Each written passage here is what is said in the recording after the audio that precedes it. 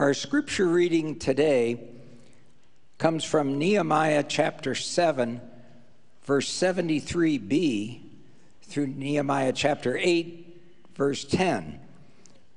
Please follow along with me as we read. And when the 7th month had come, the people of Israel were in their towns, and all the people gathered as one man into the square before the water gate. And they told Ezra the scribe to bring the book of the law of Moses that the Lord had commanded Israel. So Ezra the priest brought the law before the assembly, both men and women and all who could understand what they heard, on the first day of the 7th month. And he read from it facing the square before the water gate from early morning until midday, in the presence of the men and the women and those who could understand. And the ears of all the people were attentive to the book of the law. And Ezra the scribe stood on a wooden platform that they had made for the purpose. And beside him stood Mattithiah, Shema, Ananiah, Uriah, Hilkiah, and Maaseiah on his right hand, and Pedaiah, Mishael, Malchiah, Hashum, Hashbaddanah, Zechariah, and Meshullam on his left hand. And Ezra opened the book in the sight of all the people, for he was above all the people. And he opened it, and as he opened it, all the people stood. And Ezra blessed the Lord, the great God. And all the people answered, Amen, Amen, lifting up their hands. And they bowed their heads and worshiped the Lord with their faces to the ground. Also Yeshua, Bani, Sherebiah, Yamin, Akub, Shabbatai, Hodiah, Maaseiah, Kelita, Azariah, Jozabad, Hanan, Pelaiah, and the Levites helped the people to understand the law, while the people remained in their places. They read from the book, from the law of God clearly, and they gave the sense so that the people understood the reading. And Nehemiah, who was the governor, and Ezra, the priest and scribe, and the Levites who taught the people, said to all the people, This day is holy to the Lord your God. Do not mourn or weep. For all the people wept as they heard the words of the law. Then he said to them, Go your way, eat the fat and drink sweet wine, and send portions to anyone who has nothing ready. For this day is holy to our Lord. And do not be grieved, for the joy of the Lord is your strength. This is the word of the Lord.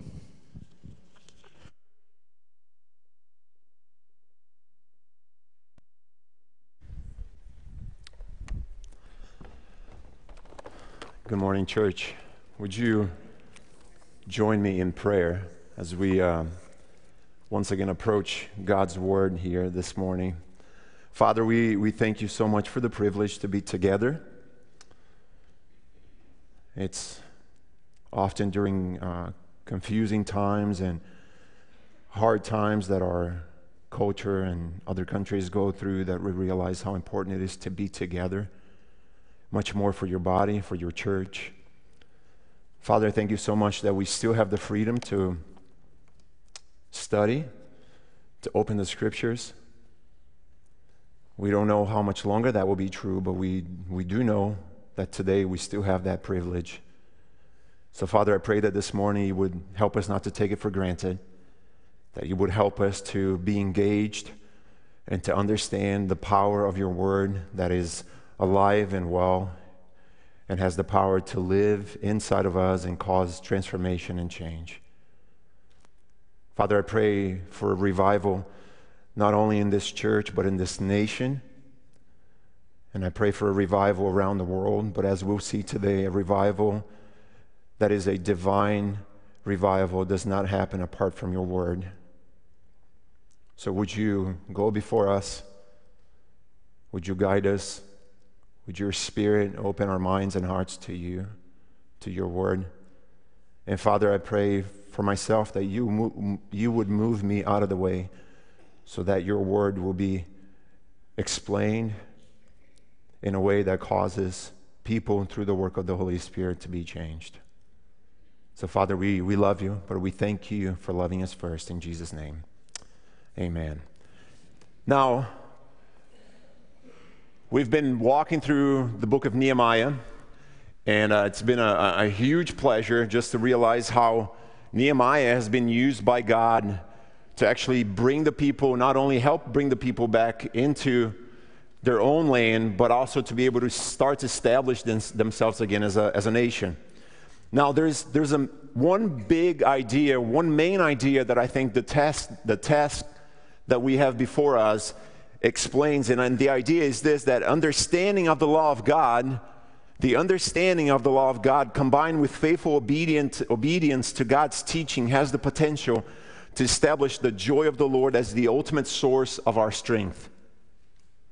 Let me repeat that. The understanding of the law of God, combined with faithful obedience to God's teaching, has the potential to establish the joy of the Lord as the ultimate source of our strength. And that's why in the first 8 verses today, we're gonna see it, that the understanding of God's law is comprised of 2 aspects.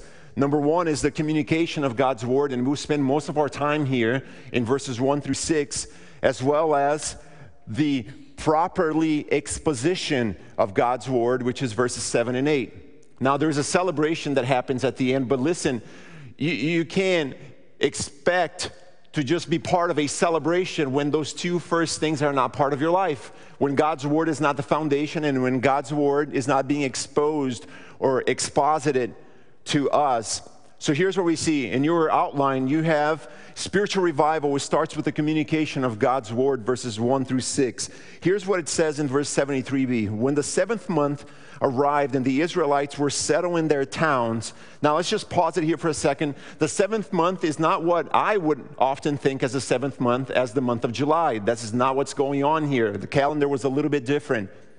This is a reference to the month of Tishri, which is between September and October, so right in the middle of that. Now, if you flip the page back, one page back on your Bible, and you go to Nehemiah chapter 6, verse 15, you will notice the last time that a specific date was given to us here, and it says this: so the wall was completed on the 25th day of Elul in just 52 days. Elul is the 6th month, which comprises of the month of August and September. So we have very specific here chronological facts from Nehemiah. Now, let's go to verse 1 here. He says this: all the people gathered together in the plaza, which was in front of the water gate. They asked Ezra, the scribe, to bring the book of the law of Moses, which the Lord had commanded Israel. Verse 2, so Ezra, the priest, brought the law before the assembly, which included men and women and all those who were able to understand what they heard. This happened on the first day of the 7th month. Now you listen to the specifics here. Verse 3, so he read it before the plaza in front of the water gate from dawn until noon, before the men and the women and those children who could understand. Now we're going to look into this, but just to give you a heads up, in verse 2, it says that there were people there who were able to understand apart from men and women. And in verse 3, he clarifies who those people are. Now there's men, women, and children who were able to understand. All the people were eager to hear the book of the law. So right from the beginning, Nehemiah makes it very clear that the people gathered together not for the purpose of throwing themselves a party. Now usually, If you're part of a church circle, you say, hey, we're going to have some fellowship at my house, and we use this word out of context, and we're going to fellowship together, and we're going to have something to eat, and usually the fellowship has nothing to do with the Word of God. And there's nothing bad about that, okay? But this is not what's taking place here. They gathered together, listen, in the plaza, and they asked Ezra the scribe to bring the book of the law of Moses. What is interesting is this: it wasn't just a small group of people, it wasn't just 50% of the people, it was all the people. Now, why am I emphasizing this? Because if you read this passage in 10 verses, here's what you're going to find. You're going to find the mention of the words all the people 7 times in this passage. You're going to find a reference to the people 4 times in this passage. You're going to find a reference to the pronoun they as reference to the people a few other times. And you're going to find the word assembly 1 more time. So there's about 17 mentions of the people in just 10 verses. It's all the people. And I think this is where we can take our first takeaway. Listen to the first takeaway you have in your notes. All the people collectively prioritized coming together, and they requested that leadership should teach them, adults and children, to hear and understand God's word. And honestly, that is, as I read this to you and as I read Nehemiah, and I realize that is the goal of CBF. To teach the people of God the word of God so that the word of God can transform the lives of the people of God. To encourage you to be single-minded, to have a single focus, not only in congregational teaching, but as you teach your children at home, as your children come to CBF to be taught by us, as you go to Sunday school classes and prayer meetings and everything else that we try to provide here. Now, Nehemiah describes the assembly here. They're gathering close to the water gate, which was on the east side near to the Gihon spring. Now, most scholars would say that this is actually the exact location because there was a place that not only had the capability to host between 30 and 50,000 people, who were the people who were probably there at that moment, but also the ability to provide water and hydration to the people coming.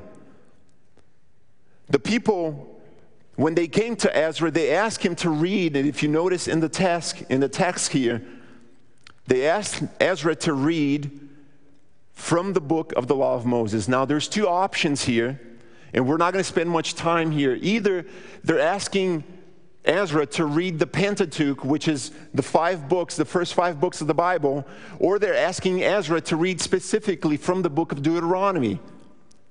Either way, Ezra is not having to create a new document. He's not going home to say, hey, I have to write something cool now to actually present to the people. He's going back to the foundation that we talk so many times, that the foundation is God's word and everything must be built up from there. What they're asking here falls under those 2 categories. So in verse 1, Ezra is actually described as a scribe. And in verse 2, if you notice here in your text, he's actually described as a priest. This is significant because Nehemiah has been leading the nation all the way up to this point. God has used him to help the nation to rebuild the wall. And according to Nehemiah chapter 6, verse 15, they've done that. They've accomplished the task in front of them. But now Nehemiah, listen to this, Nehemiah steps aside so that the shepherd of God can lead the people of God into a godly walk with God. The shepherd of God brings the word of God in order to rebuild the lives of the people of God so that they might walk in a worthy manner of God himself. According to verse 2 here, Ezra is going to minister, as we said, to men and women and to the children. Now, how many times have we been guilty of moving our children aside and saying, hey, this is too much for you. This is too complicated of a matter. God's word's too hard for you to understand, so why don't you do you realize this is not the creation here? This is not the case for Nehemiah or for Ezra. No wonder why our kids become second citizens when they grow up, second-class citizens. because they feel like they can't accomplish anything in God's word. They feel like they can't understand anything in God's word because we push them aside. And I guess that might explain to you why most of the times when I do announcements, I talk about our kids. Because they're just as important to me, I think, and they should just be as important to you as they are to God. There's no separation here. There's no nursery. There's no Sunday school. Those things are great. But you hear what Nehemiah is doing. Nehemiah is understanding that if he's going to shepherd, if he's going to allow Ezra to shepherd the people of God, even the little ones, need to be shepherded in order that they become a strong generation. Now, understanding is a key concept here, and you notice here in the text before us that understanding in verse 2 is a key word and is a key understanding, is a key factor here in Scripture. A theologian once said that understanding has two key components: an accurate cognitive grasp of what the Scripture is saying, coupled with a positive volitional response of obedience to its teaching. Now, on the flip side, that's also true. An inaccurate teaching of God's word will lead to inaccurate living. And that's why foolishness is often associated in God's word with the lack of understanding. Isaiah 44:18 says, "They do not comprehend or understand, for their eyes are blind and cannot see, their minds do not discern." Now, do you understand, let me ask you this, do you understand, based from here, the importance of good shepherding? Nehemiah steps aside, Ezra steps up in order to provide the people of God an opportunity to be spiritually rebuilt. Someone has said that it was not time to rebuild the wall anymore because that project was already done. Now it was time to do the most important project, which was to rebuild the walk of the people of God. The fact that Ezra reads the word is nothing shorter than a miracle here. Now just pause with me for a second. Ezra has been back for about 13 to 14 years now. That is a long time. He has not had an opportunity up to this point to do what he's about to do. But in the meantime, I believe that a servant of God would prepare himself for the task of God regardless of when the time is to come. And that's why if you go all the way to Ezra chapter 7, verse 10, there's one of the most powerful verses in the Old Testament in reference to a person who is living by the word of God, and it says this: Ezra dedicated, listen to the verbs here, Ezra had dedicated himself to the study of the law of God, to the observance of the law of God, and to the teaching of the law of God and its judgment in all Israel. And this is where the power of preparation comes. It's not different in the New Testament. The Apostle Paul, when he's discipling a young man called Timothy, he says this to him. He says in 2 Timothy chapter 2, verse 15, he says this: "Make every effort to present yourself before God as a proven worker who does not need to be ashamed, teaching the message of truth accurately." Not so. Not 75% okay. Accurately. Leadership prepares themselves, or leaders prepare themselves for the task that God has ahead of them. Verse 3, listen to what it says. Verse 3 says that Nehemiah now is reading God's word, and it's taking place from dawn until noon.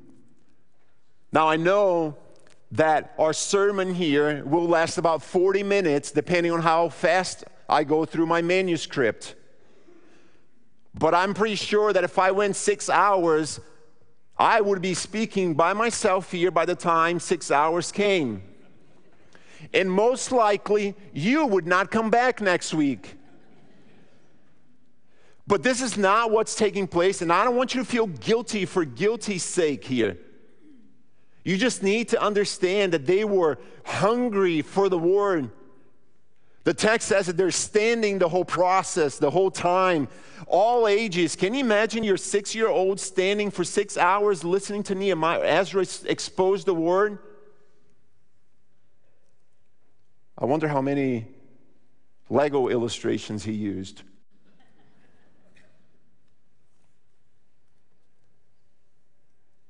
And I think this is where the takeaway number 2 comes from. The people were eager to hear God's word. In fact, even children are mentioned in the midst as they stood from dawn till noon. Now, here's a question for you. Do your schedule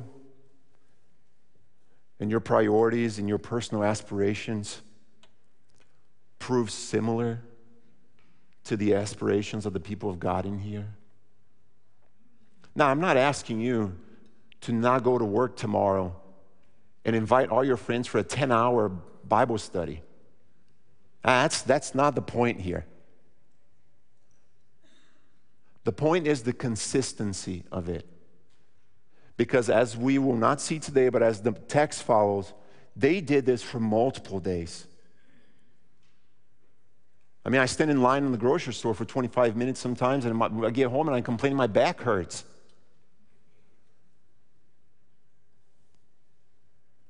Eager expectation is what a Chinese woman once demonstrated, and you can follow this, you can find this online.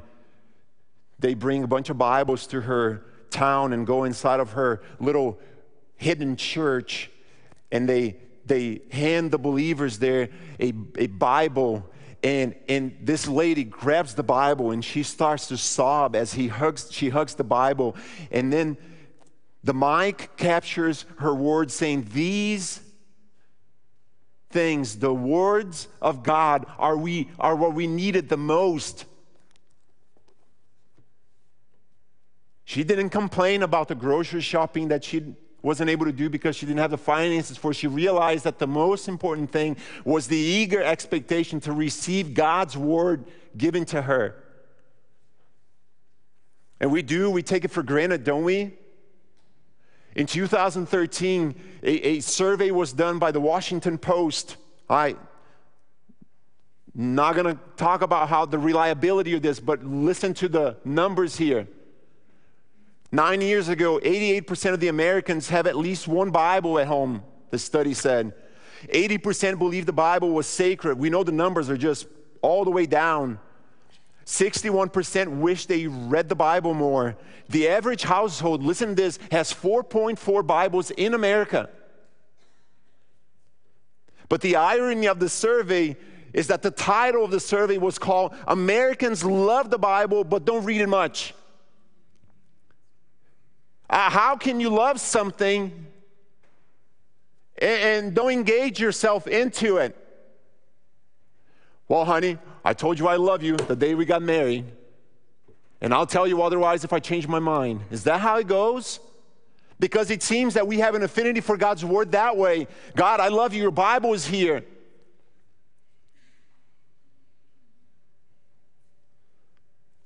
The difference between us and the people of Nehemiah's day is not only that they were eager to hear God's speaking to them, but they expected, listen, church, they expected God to speak to them because God's word is the authority through which God's people live by. And all because they understood that God's word was foundational to their faith. So how often do we expect actually God to speak to us through his word? Now, look at verses 5 through 6. Ezra the scribe stood on a towering wooden platform constructed for this purpose. Standing near him on his right hand were Mattithiah, Shema, Ananiah, Uriah, Hilkiah, and Maaseiah. On his left were Pedaiah, Mishael, Milkiah, Hashum, Hashbaddanah, Zechariah, and Meshullam. Ezra opened the book in plain view of all the people, for he was elevated above the people. When he opened the book, all the people stood up, and you start to gather all the people here, right? Ezra blessed the Lord, verse 6, the great God, and all the people replied, "Amen and amen," as they lifted their hands. Then they bowed down and worshiped the Lord with their faces to the ground. Now, verses 4 and 5 are just the background information here. And I was just wondering, who actually asked the foreigner to read all the Hebrew names here this day? I don't know who planned this schedule. Just a comment. Now, cut that, Nate, out of the tape, and let's move on. Verse 4 and 5 provides us with a little bit of a background story here. They built a wooden platform specifically for this day. This is actually very similar to what Solomon would have done when he actually established the temple. In 2 Chronicles, actually, chapter 6, verse 13, the platform would be large enough to accommodate all the men actually up there with Ezra as they ministered to people. Now, are you going to ask me, why is it the tower? Why is it so high? I don't know. I'm assuming because they didn't have a very good sound system as we do, that they needed to be a little higher in order to be able to communicate with everybody. They want to see the nation, all the people. Now, CBF, here's what I have for you. That is one of the reasons why shepherding is so essential to any church. We're not talking about a church in Nehemiah chapter 8.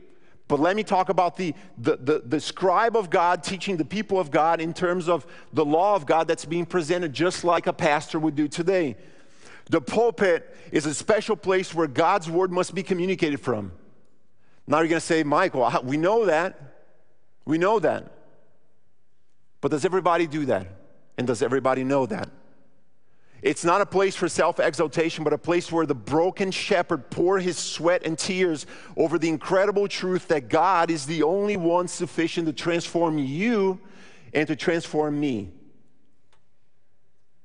And unfortunately, I have to make this point because too many pastors, too often, they lose their way by being concerned more about how popular they become, how relevant the sermon is,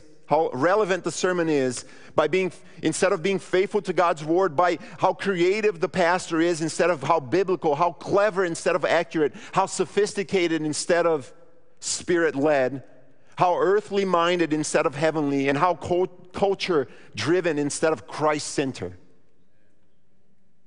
And so may never be here, because the day that happens here, then the pastor who is doing this needs to be moved out of the place, because this place was a place that was elevated because God's word was supposed to be elevated. And so regardless of the size of the tower that's standing before the nation of Israel, the word of God was supposed to be the one thing that was elevated, because it's the authority of God into transforming their lives and their walk before the majestic God that has rescued them and brought them back into the nation. And you have this amazing group of men here helping Nehemiah who are Levites, and you have some of their names in here, but did you notice the mood of the moment? First, Ezra opens the book in plain view sight of all the people. A commentator has said that this day was to prove a turning point for the nation of Israel. From now on, the Jews would be predominantly the people of the book. At the dedication of Solomon's temple, there had been glory and beauty, natural and supernatural, to overwhelm the worshipers. The focus, apart from a wooden platform, was the scroll, more exactly, what was written in it. And I would add, more importantly, the one who wrote it. Second, Ezra is elevated in order to communicate God's word to us, or to them. And third, they accomplished the task by once again standing up together. This is a sign of reverence, a sign of worship before the Lord. And this is where we get our third takeaway, which says reverence from God's word is a natural response of God's people. Posture, attitudes with one another, our words, even what we spend our time on, are good indicators of what our view of God and His word is.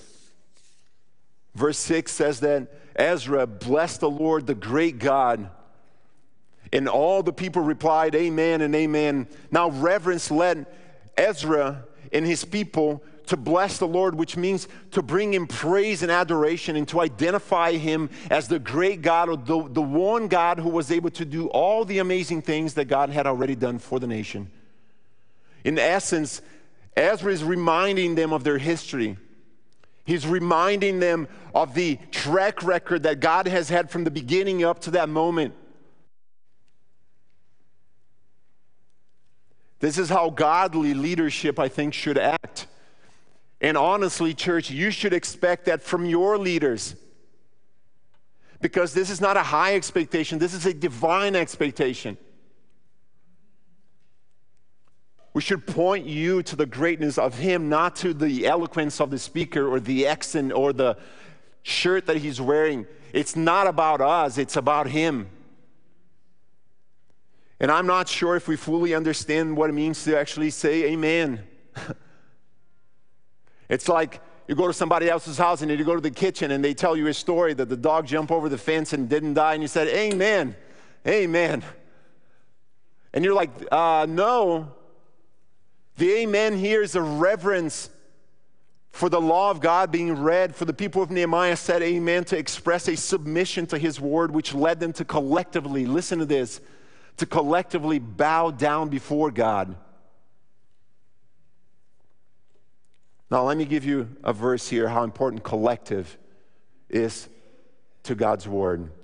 Psalm 106 verse 48 says, "Praise the Lord, the God of Israel, from everlasting to everlasting. Let all the people say amen, and praise be to God." Now there's a little bit of an application here. And here's where the application comes in. Just as the people honored God, the God of the book, and submitted themselves to the authority by blessing Him, so should we as a congregation, CBF. Because listen, if on Sunday mornings you come here and you leave this place with your head a little bit bigger, maybe a little wiser, with more understanding than when you once walked in, this is not the goal. Paul says that knowledge puffs up. It can if it's not used to appropriately. So my goal is not for you to come out of here and say, man, from Nehemiah chapter 8, verse 5, it says this, I've never knew that before. No, your goal is to worship collectively, to praise, to bow down before Him.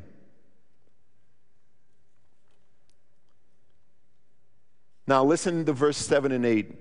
And that's where we move on from the communication to the proper exposition of God's word.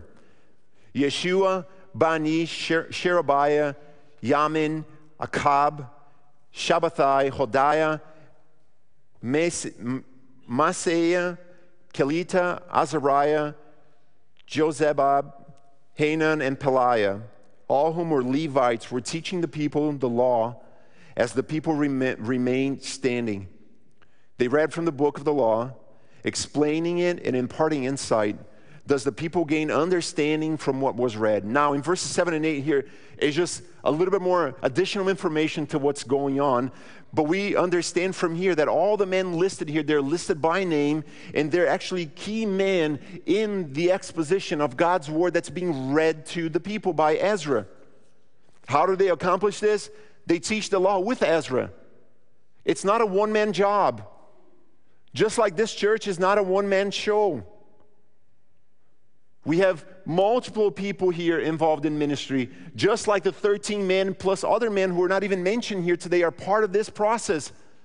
That's why the New Testament, the Apostle Paul calls us the body, with many members that function in different functions and expresses the God-given salvation that Christ has provided in different ways. They play a crucial role here, just like you play a crucial role in the body of Christ. And that's why proper exposition of God's word is so important. Most of them had actually lived outside of that nation at that moment in time. Some of them were born in captivity. They're coming back in there. They have a different culture, perhaps, than most Jews would have at that point. They might even have a different language barrier. They might have a different family traditions. Nehemiah and the Levites might even have to explain to them what the Hebrew scripture looks like and what it sounds like. It was hard work. But this happened for a purpose, because they wanted to explain God's word and impart insight into their lives. So if understanding requires, as I mentioned before, a cognitive grasp of God's word, that means that an accurate understanding of God's word is both possible and essential to us.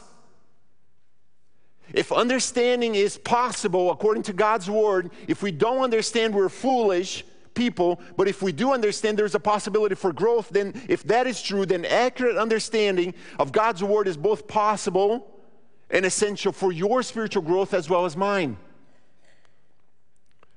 So this explaining situation here happens for the purpose of, listen to the end of verse 8.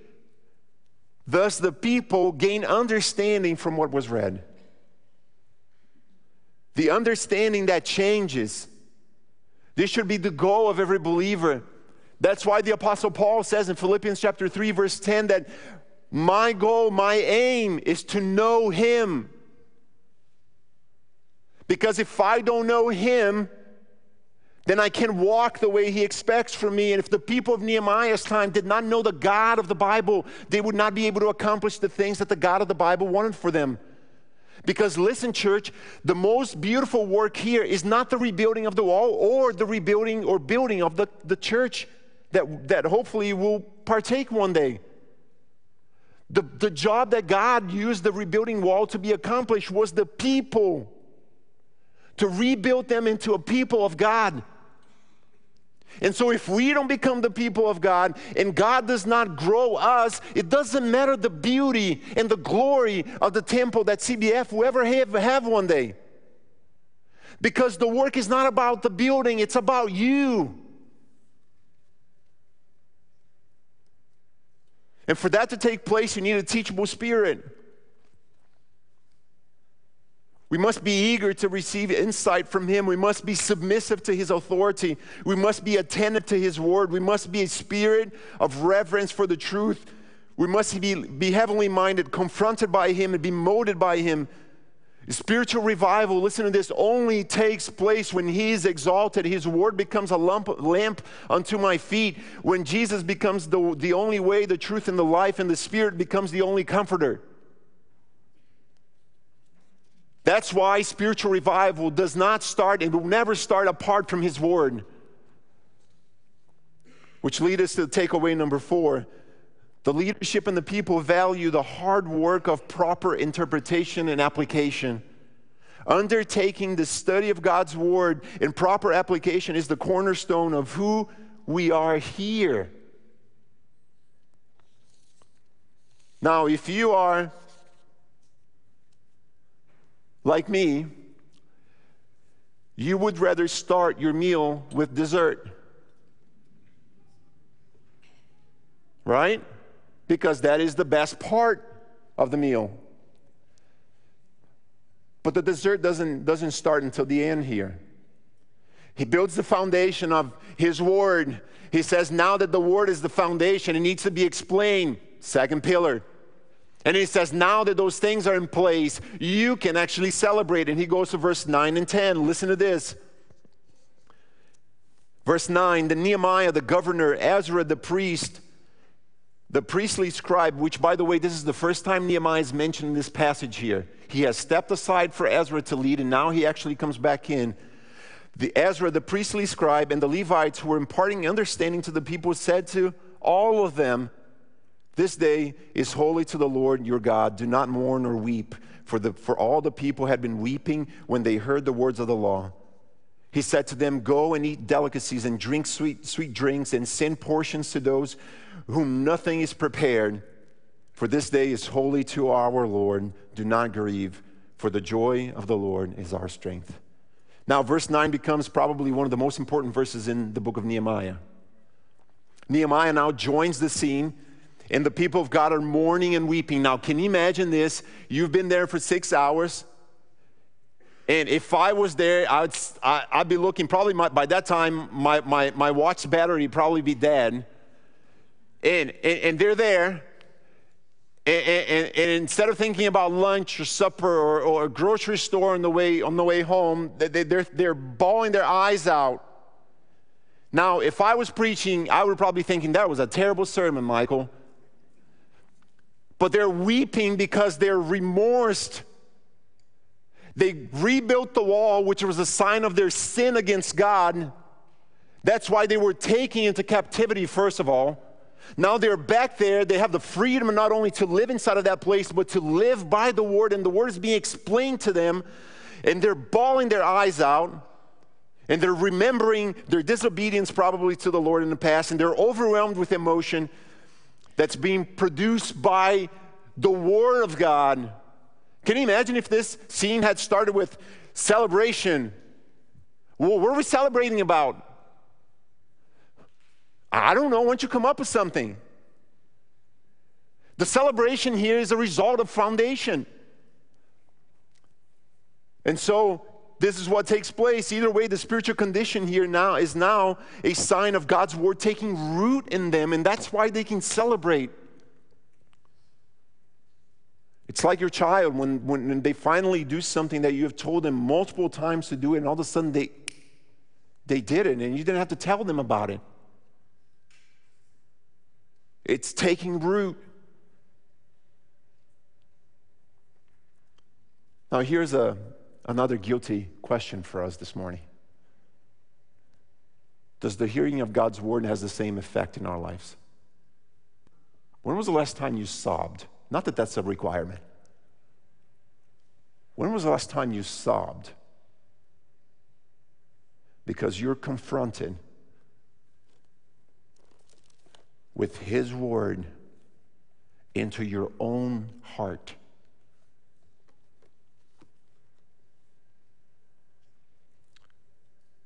Did you notice here that leadership does not jump into mourning and weeping?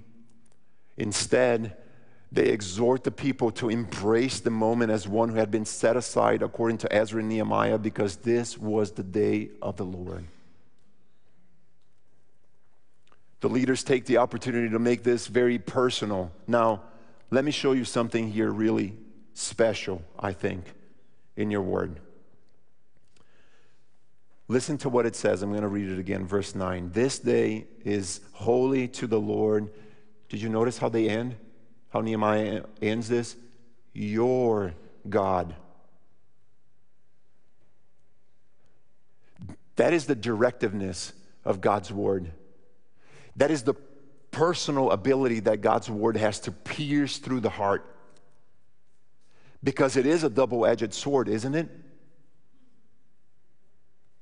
They don't take ownership of this, which means that they will not understand their identity in the Lord. But if they understand that that is their God, personal God, then now they understand that they have their identity. They take ownership of that. And that's why Ezra is describes here this day as holy, because of your God. Now listen to verse 10, how they finish. Verse 10, I'll read it again. He said to them, go and eat delicacies and drink sweet drinks, and send portions to those whom nothing is prepared, for this day, once again, is holy to our God. Do not grieve, for the joy of the Lord is our strength.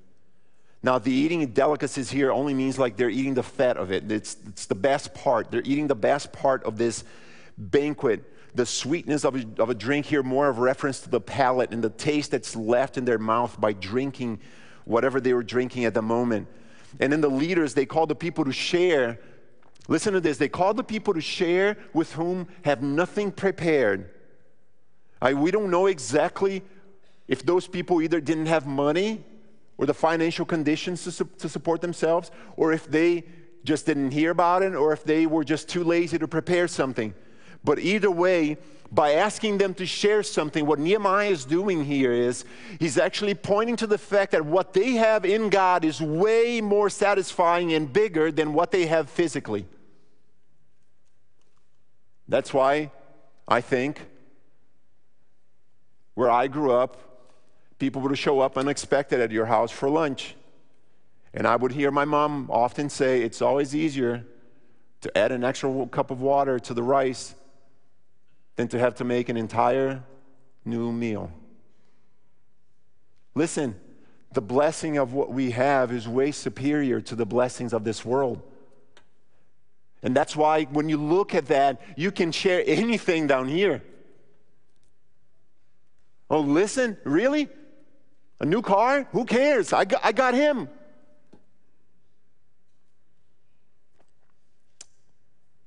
Our joy is not based on our circumstances, but on the strength that the one who can not only protect us, but become the source of our strength. Strength is not linked to the protection provided by the wall here, and this is what you need to understand.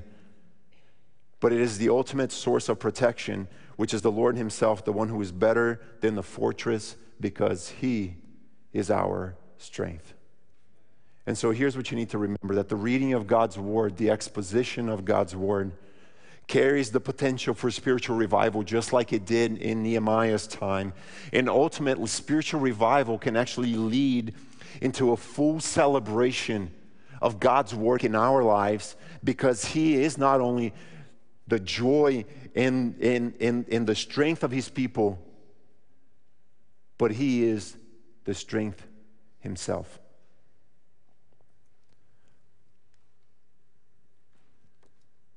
He is Lord.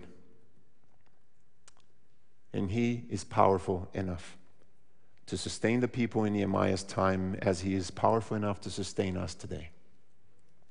Father, we thank you so much for this morning. We thank you for your word. I pray that as we go home today, that we would be reminded that your word is sufficient. And not only sufficient, that your word has the authority and the power to confront us with our sin, to move us from weeping into joyful attitudes. And Father, I pray that you would bring revival into our church, into this country.